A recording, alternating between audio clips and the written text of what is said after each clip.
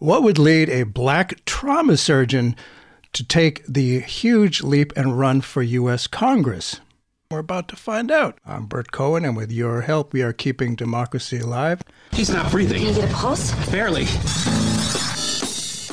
America thrives on stories of individual heroism. We thrive on the myth of rugged individualism.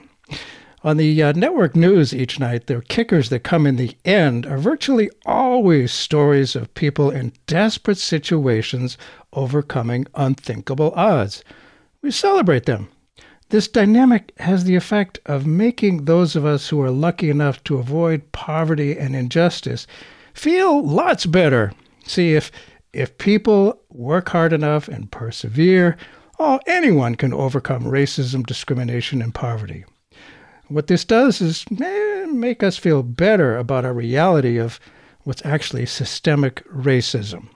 Sure, a few remarkable people do exceed, but hundreds of millions of citizens of color are not those exceedingly rare heroes, nor are any of us. What TV shows is that, well, if these people can overcome terrible odds, why can't everybody? What we really don't want to see is our ongoing history. A country still struggling to reconcile our aspirational democratic ideals with our racist origins and systems, so much of which is simply built into many aspects of how our national economy really works. We'll hear about that today. Our guest on today's Keeping Democracy Alive is Brian Williams, whose new book is The Bodies Keep Coming: Dispatches from a Black Trauma Surgeon on Racism, Violence, and How We Heal. In her review in the New York Times, Mary Karr writes, Brian Williams tells the riveting stories about traumas inherent in our country while laying out how racism infects and weakens our healthcare systems. She says this is a page-turner. As all doctors need to do, Williams looks beyond the most obvious symptoms of a disease and diagnoses the roots of the violence that plagues us so terribly. He plots a through line between white supremacy, gun violence, and the bodies he tries to revive. And he trains his surgeon's gaze on the structural ills that manifest themselves in the bodies of his patients. For example, what if racism is a feature of our health system, not a bug? And what if profiting from racial inequality is exactly what it was designed to do? We don't want to see that, but perhaps it's real. As a Harvard-trained surgeon, Brian Williams has learned to keep his head down and his scalpel ready. As a black man, he learned to swallow the rage when patients told him to take out the trash. Just days after the tragic police shootings of two black men in July of 2016, Williams tried to save the lives of white police officers shot in Dallas in the deadliest incident for U.S. law enforcement since 9/11. Thrust into the spotlight in a nation that loves feel-good stories about heroism more than hard truths about racism, Williams came to rethink everything he thought he knew about medicine, injustice, and what true healing looks like. Well, thank you so much for being with us today, Dr. Williams. Do you use these skills and training and intention that led you to become a doctor in deciding to write this book? Well, first of all, thank you very much for your time today and having me on the show, Bert. And yeah, when I wrote this book, I had grand ambitions with the book. I wanted to draw you as a reader into this world.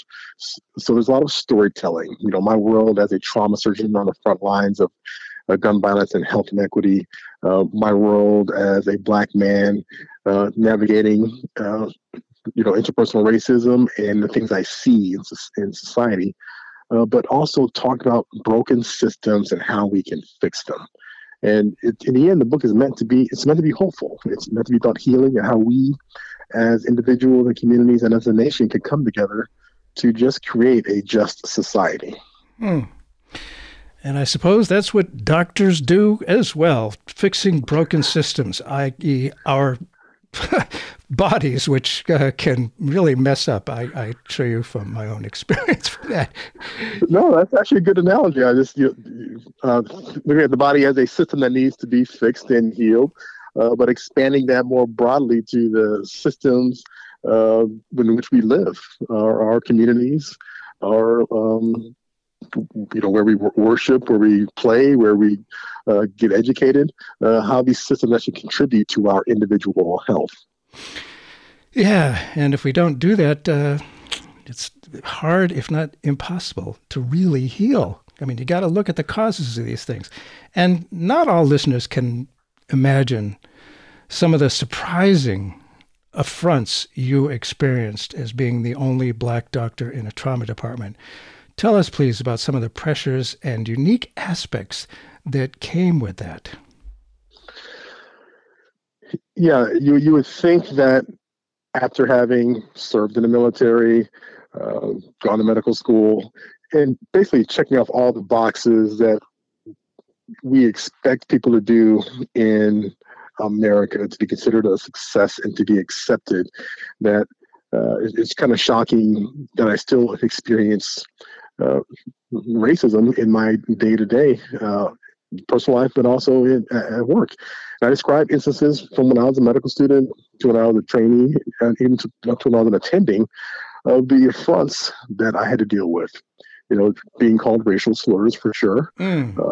Having patients say they want to have the real doctor come see them when I am the doctor, or I walk into a room and I'm asked to remove half-eaten trays of food or take out the trash. And this is not just unique to this. I mean, many people have these similar stories, right? I just kind of put them on paper just to try to get you invested in the story on a humanistic level. That way, as we go along with this journey, while I'm telling you these things, we start looking at much bigger issues: the healthcare crisis, the epidemic of gun violence, structural racism, through these eyes and these stories, and then think, okay, how do we address this on a macro level? Yeah, we have to do that. And you haven't written a book before, have you? I mean, this is it's a big deal to write a book. Right. This is the first book I wrote. That is correct. I did not intend to set out to write a book, but I really began to change personally and professionally after the mass shooting of police officers that you mentioned, which happened 7 summers ago. And I was the trauma surgeon on call when 14 police officers were shot in Dallas. 7 were brought to the hospital where I was working, and 3 of whom we cared for died due to their injuries. And it was the night I had to do something I've done way too many times in my career as a trauma surgeon, which is change out of bloody scrubs, put on clean scrubs, button up my white coat, and go into a room and deliver the bad news to mother and father about the death of their child. And it was after that, doing that, I actually found a quiet corner to myself, and I fell to the floor and was crying. I mean, I was convulsively crying. But at the moment I realized, there's only so much I can do in the hospital, and I have to do more. And it was the aftermath of this tragedy where I decided I had to somehow integrate this event into my life and do some good. And what can I do outside the hospital to address these broken systems that you earlier mentioned? So I guess apparently it's known as 7/7 in Dallas, like 9/11 for the rest of the country. And it's interesting. At first, you didn't want to take part in the news conference that the Parkland Hospital had called in order to describe the hospital's response to 7/7. Why didn't you? You did eventually participate. How did that news conference and your comments change everything that followed? There was a press conference 4 days after the shooting to describe the hospital response to this event, and I refused to attend. First of all, it was a traumatic event for me, and I was still reliving it nonstop in my mind. I did not want to be in front of cameras and microphones and strangers reliving this event. Also, I felt that they could handle this conference without me. I just had no desire to attend. It was actually my wife when I told her I was not going to go, she's the one that said, "You have to be there. Get over yourself. This is about something much bigger than you." And she was right. There were, at that time, if you recall, that was in the days following the deaths of Philando Castile and Alton Sterling. Um, that's where there were protests around the country. There was the mass shooting about a month before in Orlando at the Pulse nightclub. So there are a lot of things happening in regards to gun violence and racial justice and policing that were dominating the news at the time. And she said, you have to be there so people can see that there is a Black doctor trying to save these police officers, because right now, Black men are being vilified in the press.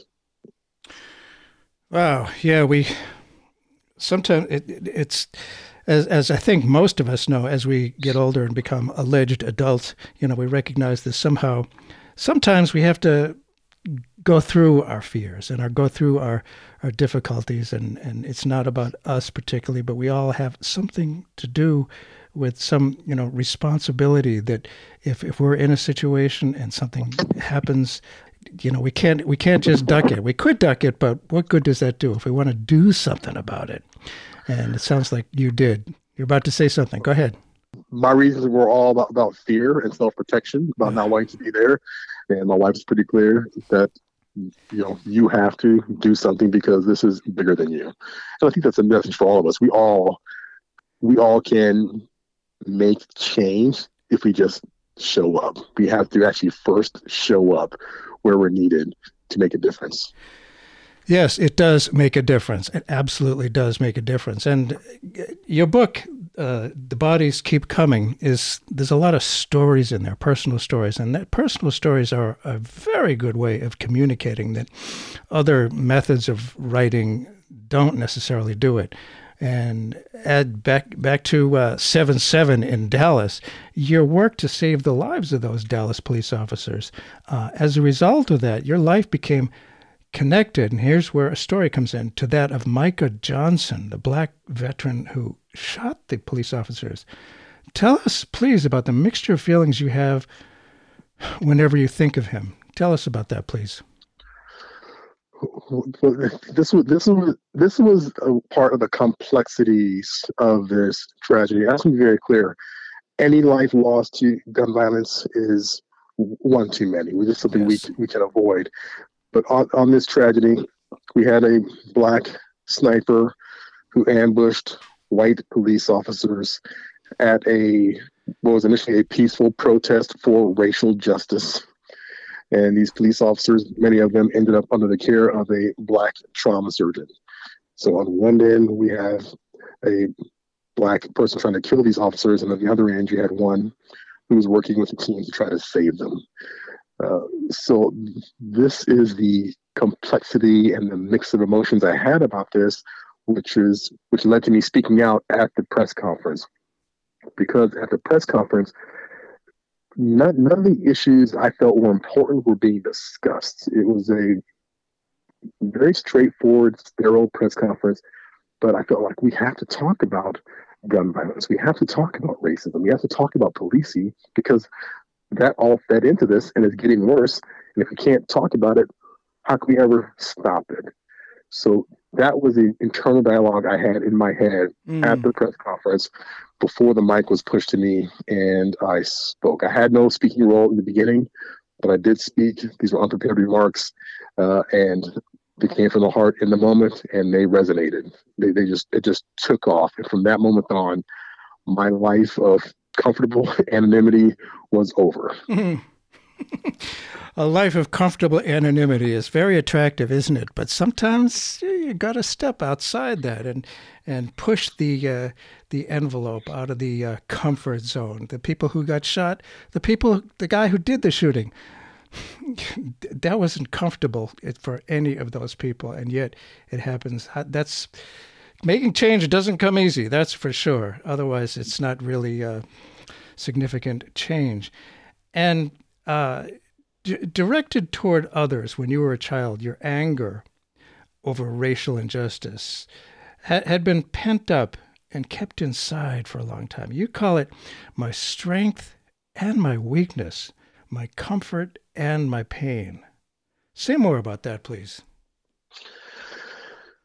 Yeah, I definitely had a lot of pent up anger from the continued racist incidents I'd experienced since a child. As a child, it led to a lot of fistfights. And Mm. just to be clear, Bert, I was not a big kid. I was a scrawny kid, so I was frequently overmatched in these fights. But that was my release back then. Was you call me a name, the fight's on. Hmm. Uh, Clearly not a. Yeah, I would say it's not a healthy way to deal with that sort of anger. So when I describe it as my strength and my weakness, I now use that anger as a means to I kind of channel that to do good. So that is where the strength comes from, but it's also weakness because that anger has led me to keep my distance from a lot of people over the Mm. course of my life. It's my comfort and my pain. It's I've now embraced how I can use this anger for good, but it's painful because who wants to be angry all the time? Mm. Uh, so that's why I try to describe that dichotomy of this emotion that I think immediately conjures up negative feelings within people. But how, if it's there, what are you going to do? Right. I can let it either consume me or channel into good. So I'm trying to channel that into good. Wow. Yeah, that's tough to do, but it's we have to learn that. Or most of the time, I think people don't learn that actually, but because Right. anger obviously consumes the person who has the anger as well. For those who may have just tuned in, Bert Cohen here. The show is Keeping Democracy Alive. Our guest today is Dr. Brian Williams, whose new book is The Bodies Keep Coming: Dispatches from a Black Trauma Surgeon on Racism, Violence, and How We Heal. And he's had some experiences that changed his life. And the training as a doctor, it's unique training, that's for sure. And you mentioned the 3 A's, essential to a doctor's success: ability, affability, and approachability. And as a patient myself, I can agree those are some important qualities. Has How did those 3 A's pave the way for your success as well as delay your willingness to tackle racism's hard truths? Yeah, I got into medicine with a certain idea of how I was going to help people. My prior career, excuse me, my prior career, I was an aeronautical engineer. I served in the Air Force as an Air Force officer, as an engineer. Had no intent to become a doctor. To when I changed careers into medicine, uh, it's to continue rising up the hierarchy. Skill is certainly important, right? You want to be able to help patients, not harm them, Right. but also to be successful within the realm of medicine for patients and for your colleagues. I mentioned those 3 A's. And for me, I guess I would add a fourth A that allowed me to assimilate. So assimilation was an important part of this. And to assimilate, I felt that I had to be non-threatening. Uh, Black men, there's so few black male doctors. And I carried this thing that I was also an important tip of the spear for those coming up behind me as Ah, well. And uh-huh. understanding that sometimes the mistakes of one are considered to be the faults of an entire group. And I didn't want to be part of that. And I also didn't want to bring any attention to myself. I wanted to come to work, do my job, get the job done, and at the end of the day, go home with no drama. So those 3 A's plus assimilating, but at the cost of being my authentic self. I had to give up a part of who I was to achieve that level of success. And that is something that is part of the post-traumatic growth. Is how do I bring my full self to the table to serve society and help make the world a better place? Yeah, it sounds like these experiences and your experience as the only black trauma doctor did serve, painfully as it was, to make you stronger and to help, give new things for you to do that move the agenda forward. And it's difficult as all heck, but yeah, they did that. Absolutely, Bert. I mean, you mentioned like being the only black trauma surgeon. Also, on that night of the shooting, that was my night off. Yeah. My partner asked me to take his shift, so I agreed to take his shift that night, which put me there when this mass shooting happened. And I think about that. I think about that one decision for me to say yes, and how that changed the trajectory of my life afterwards. Because when I said no, that the mass shooting probably still would have happened. We still would have this tragedy in Dallas, but I would not be centered in that story in any way. Mm. Right, because it's not about the individuals, as we find out later on. Even though individuals have to take action and do things and combine together to help make change. And 40 years before, a police officer gunned down 12-year-old Tamir Rice in a Cleveland park. Still, your mother forbade you from playing with toy guns when you were a kid. This is something you and I share. I am forever grateful for my parents and the upbringing on this. Say more about that, being forbidden to play with toy guns. Clearly, my mother knew about this unseen menace that would be a threat to my life, something I didn't appreciate as a child. Right, of course. Go ahead. Right, I just did what she did. I did what she said. You don't get to play with toy guns. And I said, okay. I understand now why that is, because black men, black boys are considered a threat. I think Tamir Rice is one example of that. And we had many others. Trayvon Martin is another example. Yes. These are just the ones that just make the news, right? What doesn't make the news that we don't know about? But my mother was clear, like, I'm going to protect you, and here's one reason. Here's how I'm going to do with this one thing. You will not get to play with toy guns. Yeah. And as you say, I mean, I wonder how many, I mean, the cameras, the cell phones that we all carry these days, and they recorded, the murder of George Floyd, et cetera, et cetera. How many hundreds, if not thousands, of those examples have there been without the cameras being there? And exactly. We need to be aware. My mom did this in the 70s, right? In the 70s, long before cell phones being everywhere. She knew. She knew. I must tell you, a black friend of mine was playfully, yes, illegally, racing another car on a highway. Well, when he got pulled over, what a surprise, he got pulled over, he instinctively put both hands on the car door because he was black. This kind of stuff, it's just, I'm a white person. I'm not aware of these experiences. You recount being pulled over by a police officer near the Florida Air Force Base where you were stationed in the early 1990s. And that wasn't your first nor your last tense interaction with police. Tell us a bit about that. Yeah, I mean, I feared for my life, right? I feared for my life when I was pulled over by the police officers. And I think that's something that, it's hard for people to fathom. The one I described in the book, which was I was in my Air Force uniform driving back to the base when I was pulled over for speeding, and then asked to get out of the car, hands on the hood, do that whole thing. But I knew that even if I did everything right, that could end bad, right? Yes. It's also, it didn't matter that I was an Air Force officer.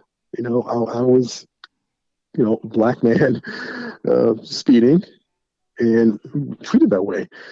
And the thing is, I don't know, was I just targeted, or was it all legitimate, or there was an overkill that had to get out of the car and put my hands on the hood? Who knows? But this is something, the mental gymnastics that occurs frequently. And I described another event later here in Dallas where I was standing in front of my apartment complex when the police rolled up, asked me for my identification, etc. But I learned later that someone had seen me standing there and called the police and said, hey, there's a bald black man acting suspiciously. And all I was doing was standing there waiting for my ride to the airport. So it happens at all levels.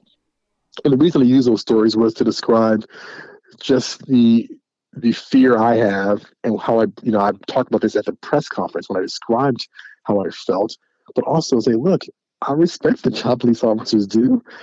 I'm a veteran myself. I've worn the uniform all these things can be true together. That I fear them, but I also want to save their lives when they're injured by gun violence, as I did on that night. That I act certain ways when I'm in the car, but also if I see them out, I will pick up the tab for their meals. This is all things I do. There's a lot of nuance in there, but in the end, I think we all just want to be recognized for our humanity, right? We'd all just want to be accepted for who we are. And I'm just trying to bring that through with these stories and try to bring you in to understand what it's like on a day-to-day basis, navigating the world I'm navigating. Yeah, we can read about it in the news, but hearing the stories, the actual stories, that does make a difference. That communicates in a way that nothing else can do. And as people who listen to this show regularly know, I'm kind of a history buff. And this country's history, like so many different situations, it's both uplifting and depressing. History, I believe, moves in many different directions simultaneously. It gets better, it gets worse. I don't know. It's not easy.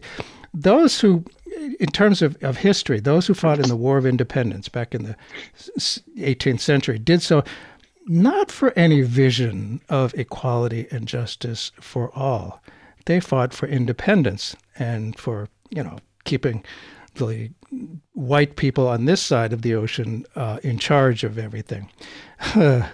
Your great-great-great-grandfather, I hope I got enough greats in there, fought for the Union, and your great-great-great-grandfather fought for the Union, was emancipated only to see the promise of Reconstruction decimated by the blatantly racist redemption movement, a sentiment which President Andrew Johnson enthusiastically shared, bringing back the power of the Old South.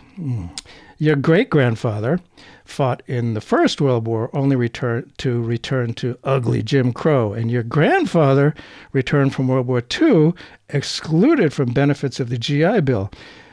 In fact, it seems like an unbroken line of Williams family members, including you, served in the armed forces going all the way back to the Revolutionary War. And yet, here we are, still so far from our post-Civil War aspirations, as stated so clearly by President Lincoln. Why such sacrifices for a country that has so consistently given non-whites such pain? This is a question I wonder sometimes. I mean, it's simple, Bert. I love this country, right?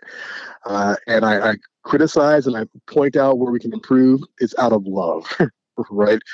My family has served in the armed forces going back generations, as you mentioned.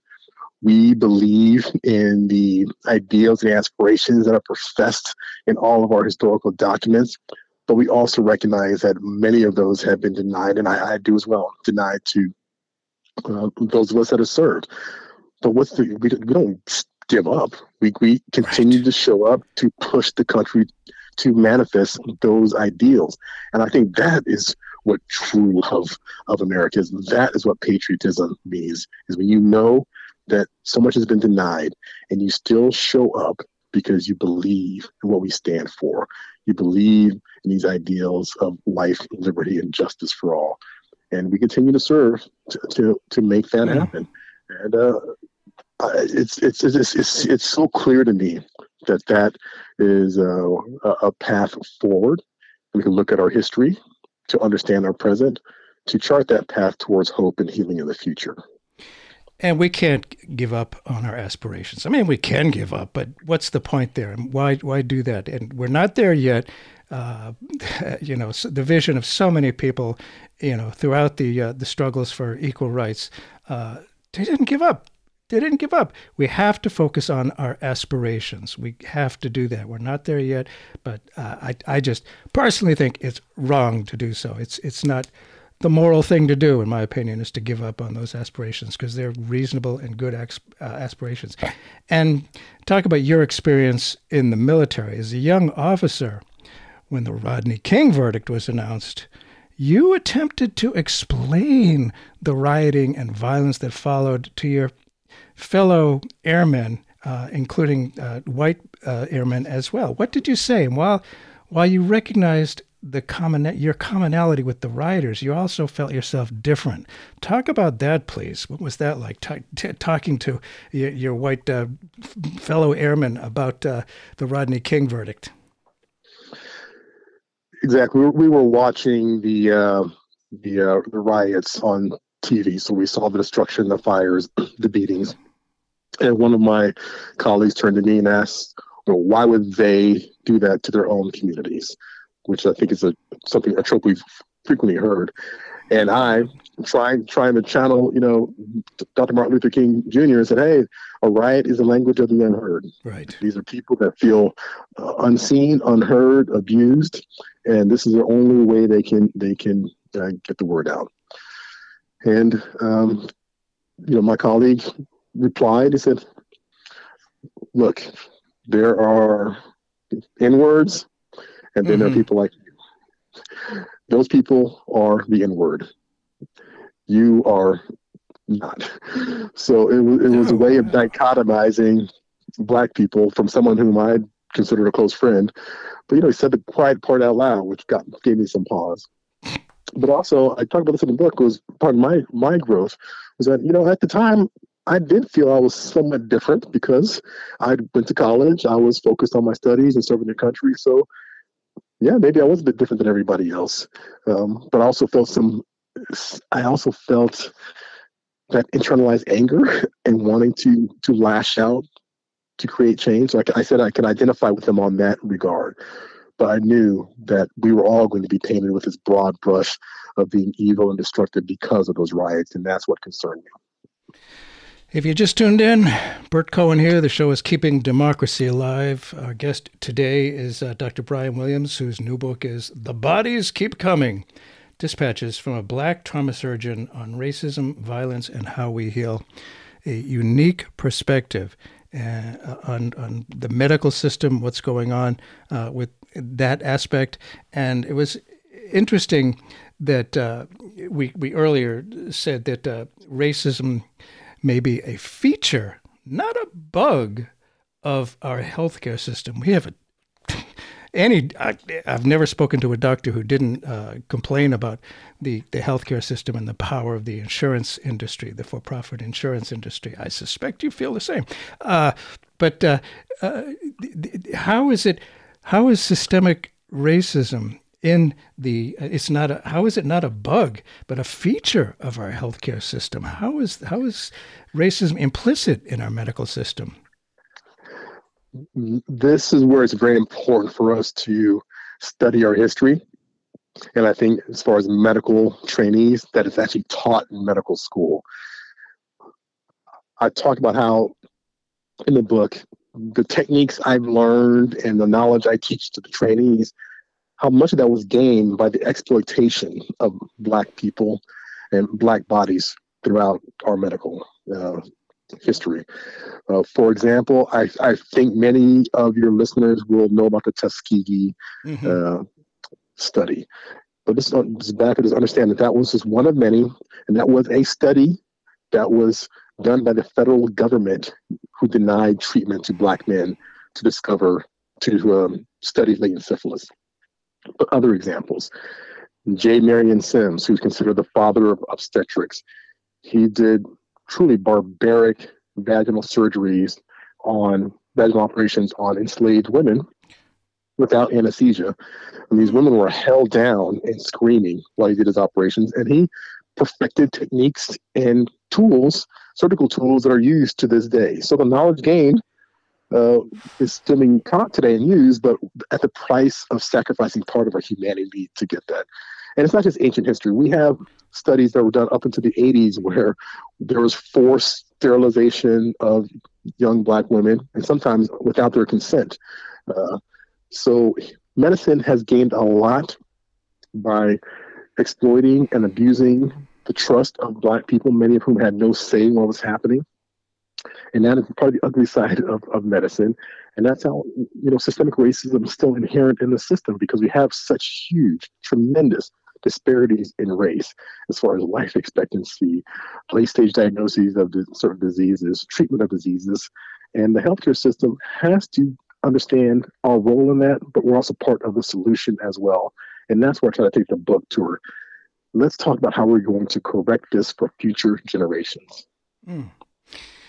You remind me, of course, of Dr. Joseph Mengele, who performed surgery on his victims back in the Nazi era, but we're talking about America here, and the use of black people who wouldn't be used otherwise, and the same thing was true with Native Americans as well, probably to a lesser extent, but to realize that is part and parcel of how these discoveries were made. Boy, we got to do something about that. We have to learn the history. And as I often say, people are probably tired of hearing it. The one thing I've learned from history is that we never learn from history. We just don't. But I remember, guns. It's, I think, a big problem here. There are millions of Americans who insist that guns are not the problem. Any and all things, laws, pieces of legislation that may affect gun possession by people who really shouldn't have certain guns, they see as, oh, no, that's an attack on the Second Amendment. It's not true. Let's look at the role of firearms in America's long, ongoing history of racial violence. On one level, a gunshot wound is a life-threatening hole in the body, or sometimes bigger than a hole, as you unfortunately know. On another level, a gunshot wound illuminates a complex system of upstream social ills. Please illuminate us on that. Well, a couple of things about gun violence that I wanted to bring across in the book was that we have multiple types of gun violence that have different root causes and require different solutions, whether they're suicides, mass shootings, homicides, intimate partner violence, or unintentional shootings. But I also want to bring this other thread that I feel we need to discuss more, and that is how race and racism is inherent in our gun policies and in whom we consider to be worthy victims when it comes to who's shot and killed and injured. And I think a really good source for this, I'll just shout out a book, it's called The Second by Carol Anderson, which talks about how the Second Amendment and gun policy for much of our history has been one about providing a means of violent control of Black people, yes, going back throughout our history, and also a means of preventing Black people from being able to own firearms themselves for yes, their own protection. So that's inherent in the policies that our government has supported for many hundreds of years.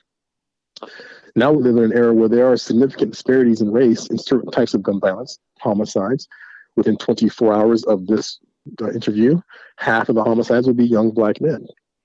But let's talk about suicides. Suicides account for 2/3 of all deaths due to guns, and most suicides are committed by elderly white men. So race is inherent in many of our gun violence statistics. I just want to ensure that we're elevating all the voices of people who are impacted and not ignoring any one group, because this impacts us all in some way. Yeah, guns, they certainly make it easy for suicide. That's for sure. It's much more difficult to do suicide without a gun. And right. It affects so many people, so many families. And you talk about gun ownership and racism, and I'm old enough to remember when the Black Panthers very publicly armed themselves after many police murders of Black people. The image frightened a lot of white people. After all, in this country, white men with guns see themselves as patriots. Police are protectors. The thin blue line. And as we see this 2024 campaign going forward, people talk about more power to the thin blue line, to police. And police are there to protect people. White men with guns are patriots, but of course, Black men are criminals. Right? Does that system of beliefs affect you and your work as a doctor? I think it's important for people to, when they think about gun ownership, who do they consider to be the protectors, the patriots, the threats, the criminals, but also who are when we talk about victims, who are victims worthy of our empathy and those that deserved what they got. So it impacts me just on a human level. I see it as a doctor, but also as a scholar and someone who wants to be part of the solution. I see all that. And I mean, one example is Trayvon Martin, right? Trayvon Martin was unarmed, shot and killed by George Zimmerman, who claimed stand your ground and was acquitted. But it's the after that the murder weapon that he used, he auctioned that weapon, and someone reportedly paid $250,000 to have that weapon. So within that, there's a tremendous statement about the value we place on Black people, that someone could make money off of the weapon they used to kill an unarmed and innocent teenager. That's what I'm going to talk about. We need to elevate all the voices in this gun violence debate so that we can get to some solutions. And part of that is recognizing that we cannot talk about gun violence or gun policy without talking about race and racism. For sure. And we have to look at that. That's one thing about, what's this? DeSantis down in Florida wants to eliminate certain history books. He doesn't, the bad guys, the fascists, don't want us to learn our history.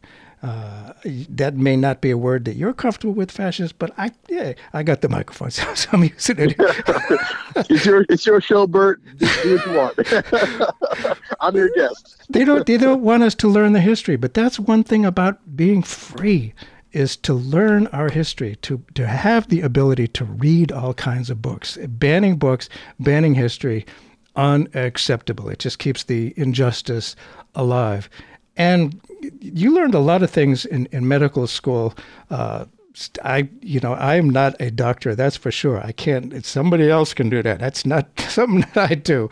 Blood, forget about it. I can't do it. But so among the things you learned in medical school is that you were taught that race is a risk factor for not only diabetes, but also hypertension, heart attacks, and stroke. You now argue that race is not a risk factor. Wow. Tell us about that, please. Yeah, I cringe now when I hear about these terms, and it still happens today at medical conference, that race is a risk factor for X, Y, or Z. But I say it is racism. As you and I were discussing earlier in the show about how structural racism puts certain groups at risk for certain diseases and endemic violence. We know that most of what keeps us healthy occurs outside the hospital. So, for example, if you live in an area that's been divested of businesses and don't have access to fresh fruits and vegetables, your diet is impacted, therefore your health. If you don't have stable housing and your kids are bouncing around from school to school, that impacts your education. If you live in an area where there is low property value, with property, they can't fund public schools. So these all are interrelated, interconnected, and impact our health. So the real question is, not as race a risk factor, but why do we have so many racially segregated communities that are suffering? And the answer to that is that leaders in our country, going back generations, have instituted policies that were intended to segregate ourselves by race. And the effects still linger today. Redlining is the classic example of how the government decided that neighborhoods of predominantly Black residents were deemed unfavorable. They redlined them on the realtor maps, therefore didn't get the housing loans, property values dropped, and generations later, those neighborhoods have the highest rates of disease, gun violence, people are just doing poorly in those areas, not because of any moral failing, because access to the resources that are needed to keep us healthy and thriving have been denied. So it's time for us to radically reinvest, not just remove the barriers, but go and help in collaboration with those that live there. What can we do to uplift entire communities? Yes, and I think it's not everybody understands, and I think it's kind of hard to understand necessarily sometimes, that how redlining and other things have affected our Black citizens' ability to participate in the overall American economy. I mean, for most people, real estate isn't always a good investment, but usually, and if you're shut out of that market for generations, that freezes one out of participating in the economy and being able to get ahead. And again, if you just tuned in, dear listener, Bert Cohen here. The show is Keeping Democracy Alive. Our guest today is Brian Williams, whose new book is The Bodies Keep Coming. I can't imagine. Dispatches from a Black trauma surgeon on racism, violence, and how we heal. And one of the things that, America has grown tremendously, the population, and it's spreading out all over the place all the time. It amazes me. Anyway, how planning is laid out in America shows many disturbing things. For example, the layout of highways. They go generally through poor neighborhoods. Urban renewal, or so-called progress, often decimates neighborhoods. Recycling centers, landfills, guess where they're located. But what about the geography of academic medical centers in this country? Are they generally located in predominantly African-American and poor urban areas as well? Yes, this was another disturbing thing I learned long after I completed my medical training at academic medical centers, was that these academic medical centers, which is where students go to medical school, where trainees go to learn their craft, were located by intent near Black neighborhoods, poor neighborhoods where people had nowhere else to go for their care.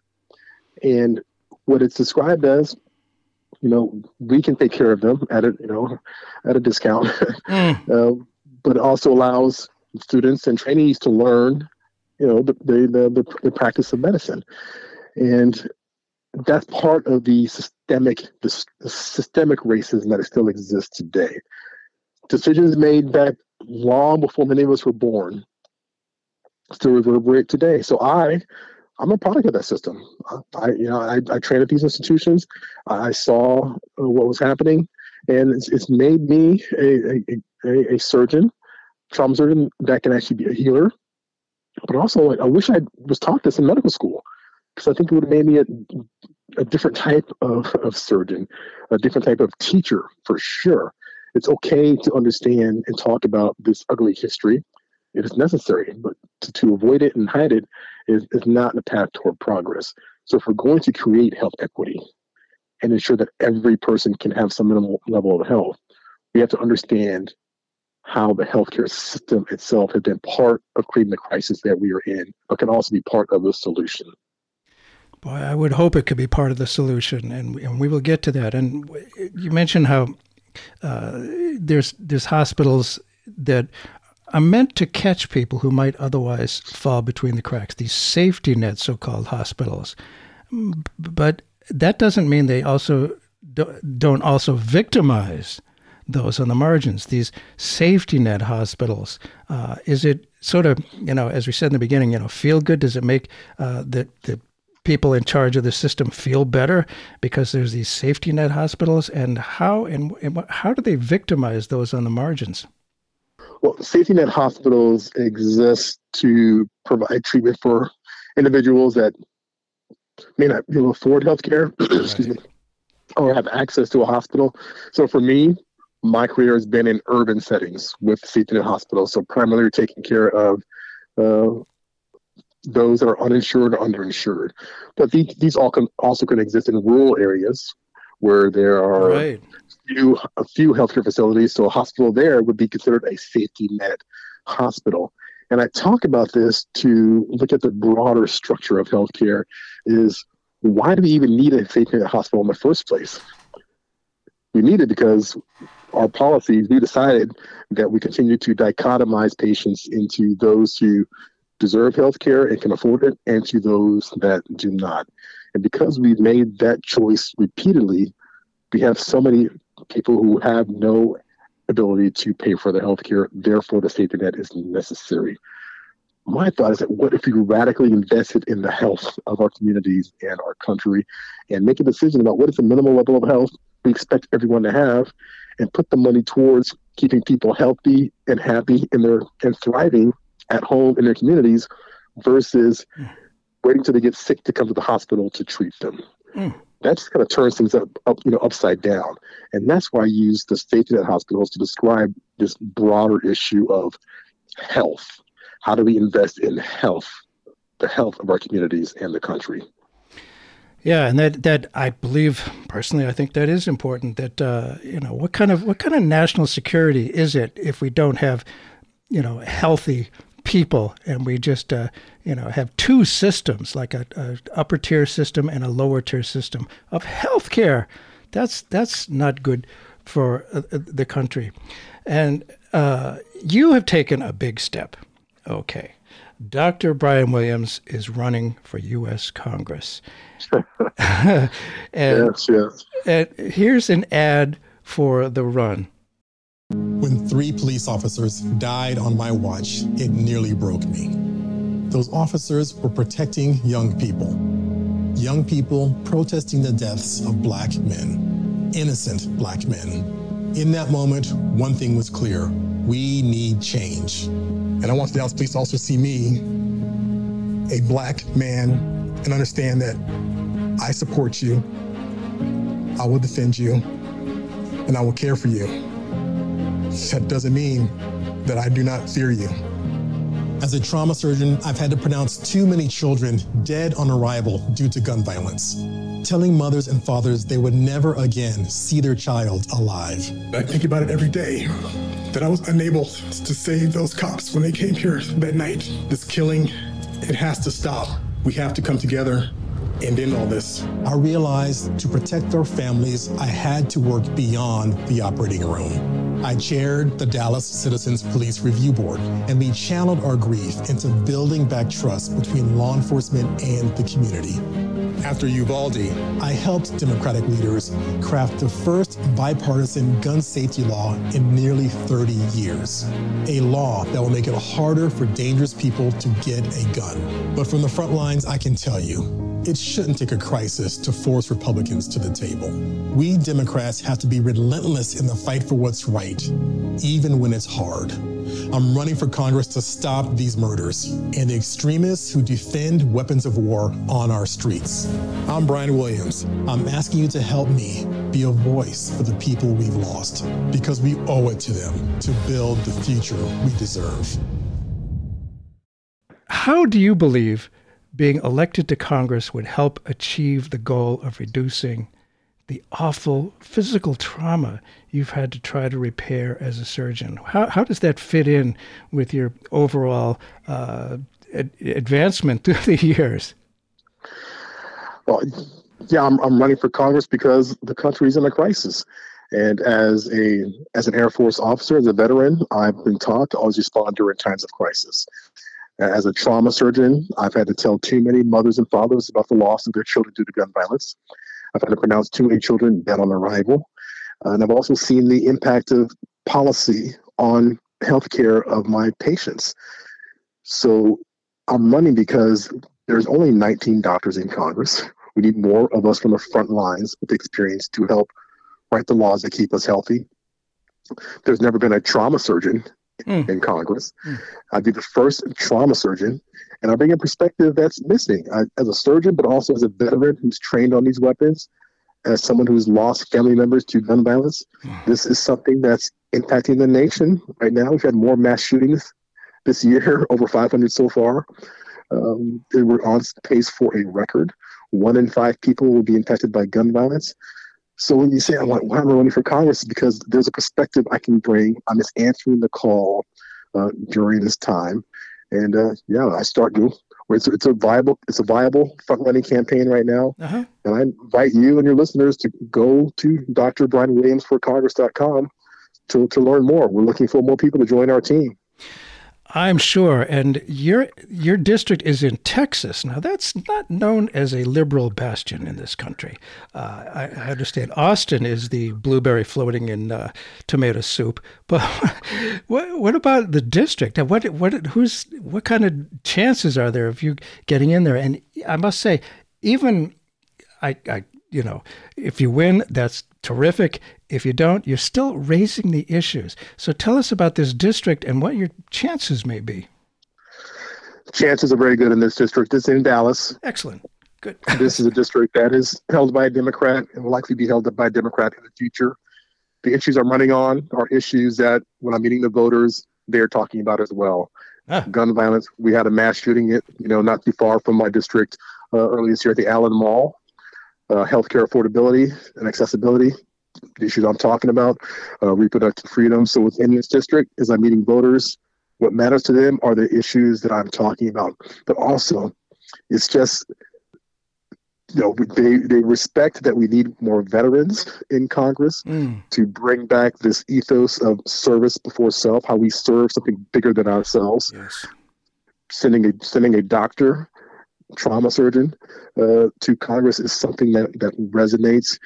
And right now, Bert, we are a fundraising campaign. I'm a leading fundraiser for the cycle. Excellent. My team is growing. Getting stronger. We're getting local, state, and national attention. This is a campaign that is on a viable path to victory. And I think it says a lot about the district, but also about Texas as a whole. We all want to keep our children and our communities safe and healthy. And that's why I'm running. And again, that website is? That's drbrianwilliamsforcongress.com. And it's DR, is that right? Or do you spell out doctor? DR and Brian with an I, Dr. Brian Williams for Congress.com, and for is spelled out FOR. And perhaps, I know that the gun lobby has argued for years that, and they've been very convincing so far, at least in terms of their power, to say that gun violence is not a public health issue. I suspect you see it differently. It is most definitely a public health issue. I mean, by just the basic definitions of public health disease, gun violence is up there. It's been recognized as such by a number of reputable medical societies and organizations. And as a scholar and a frontline trauma surgeon, I can tell you it's clearly a public health issue. And if we want to keep our communities safe, we use a public health approach to address anything that's claiming the lives of tens and thousands of people per year. No doubt. We're going to do this. Oh, that's so logical, though. How can that work? Well, I'm not the only one. There are many people that are wanting to reduce needless death and suffering due to firearms. Yes. There are many in Congress that are working to do that. My role is to bring another perspective that is missing. The perspective of a trauma surgeon who has cared for patients and comforted families after gun injuries due to firearms and death, as a military veteran who has trained on these weapons. Also, I served as an advisor in Congress and helped to craft and pass the bipartisan Safer Communities Act last year. Yeah. That was the most significant gun safety bill passed in a generation. So I've had experience at the federal level working on this legislation. And as a scholar, I've written and researched about it. And, we're talking about my book today as well, Bert. So I could bring a unique, critical voice to the table and join all of these others that are working to keep Americans safe from gun violence. Dr. Brian Williams, the book is called The Bodies Keep Coming, Dispatches from a Black Trauma Surgeon on Racism, Violence, and How We Heal. And Dr. Williams is running for Congress as well. Thank you so much for being with us today and for what you're doing, I must say. Thank you. Bert, it was a pleasure. Thank you very much. I had fun.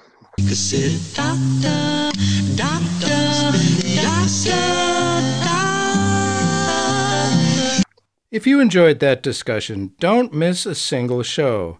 Subscribe. It's all free. And if you find the information valuable, your friends probably do too.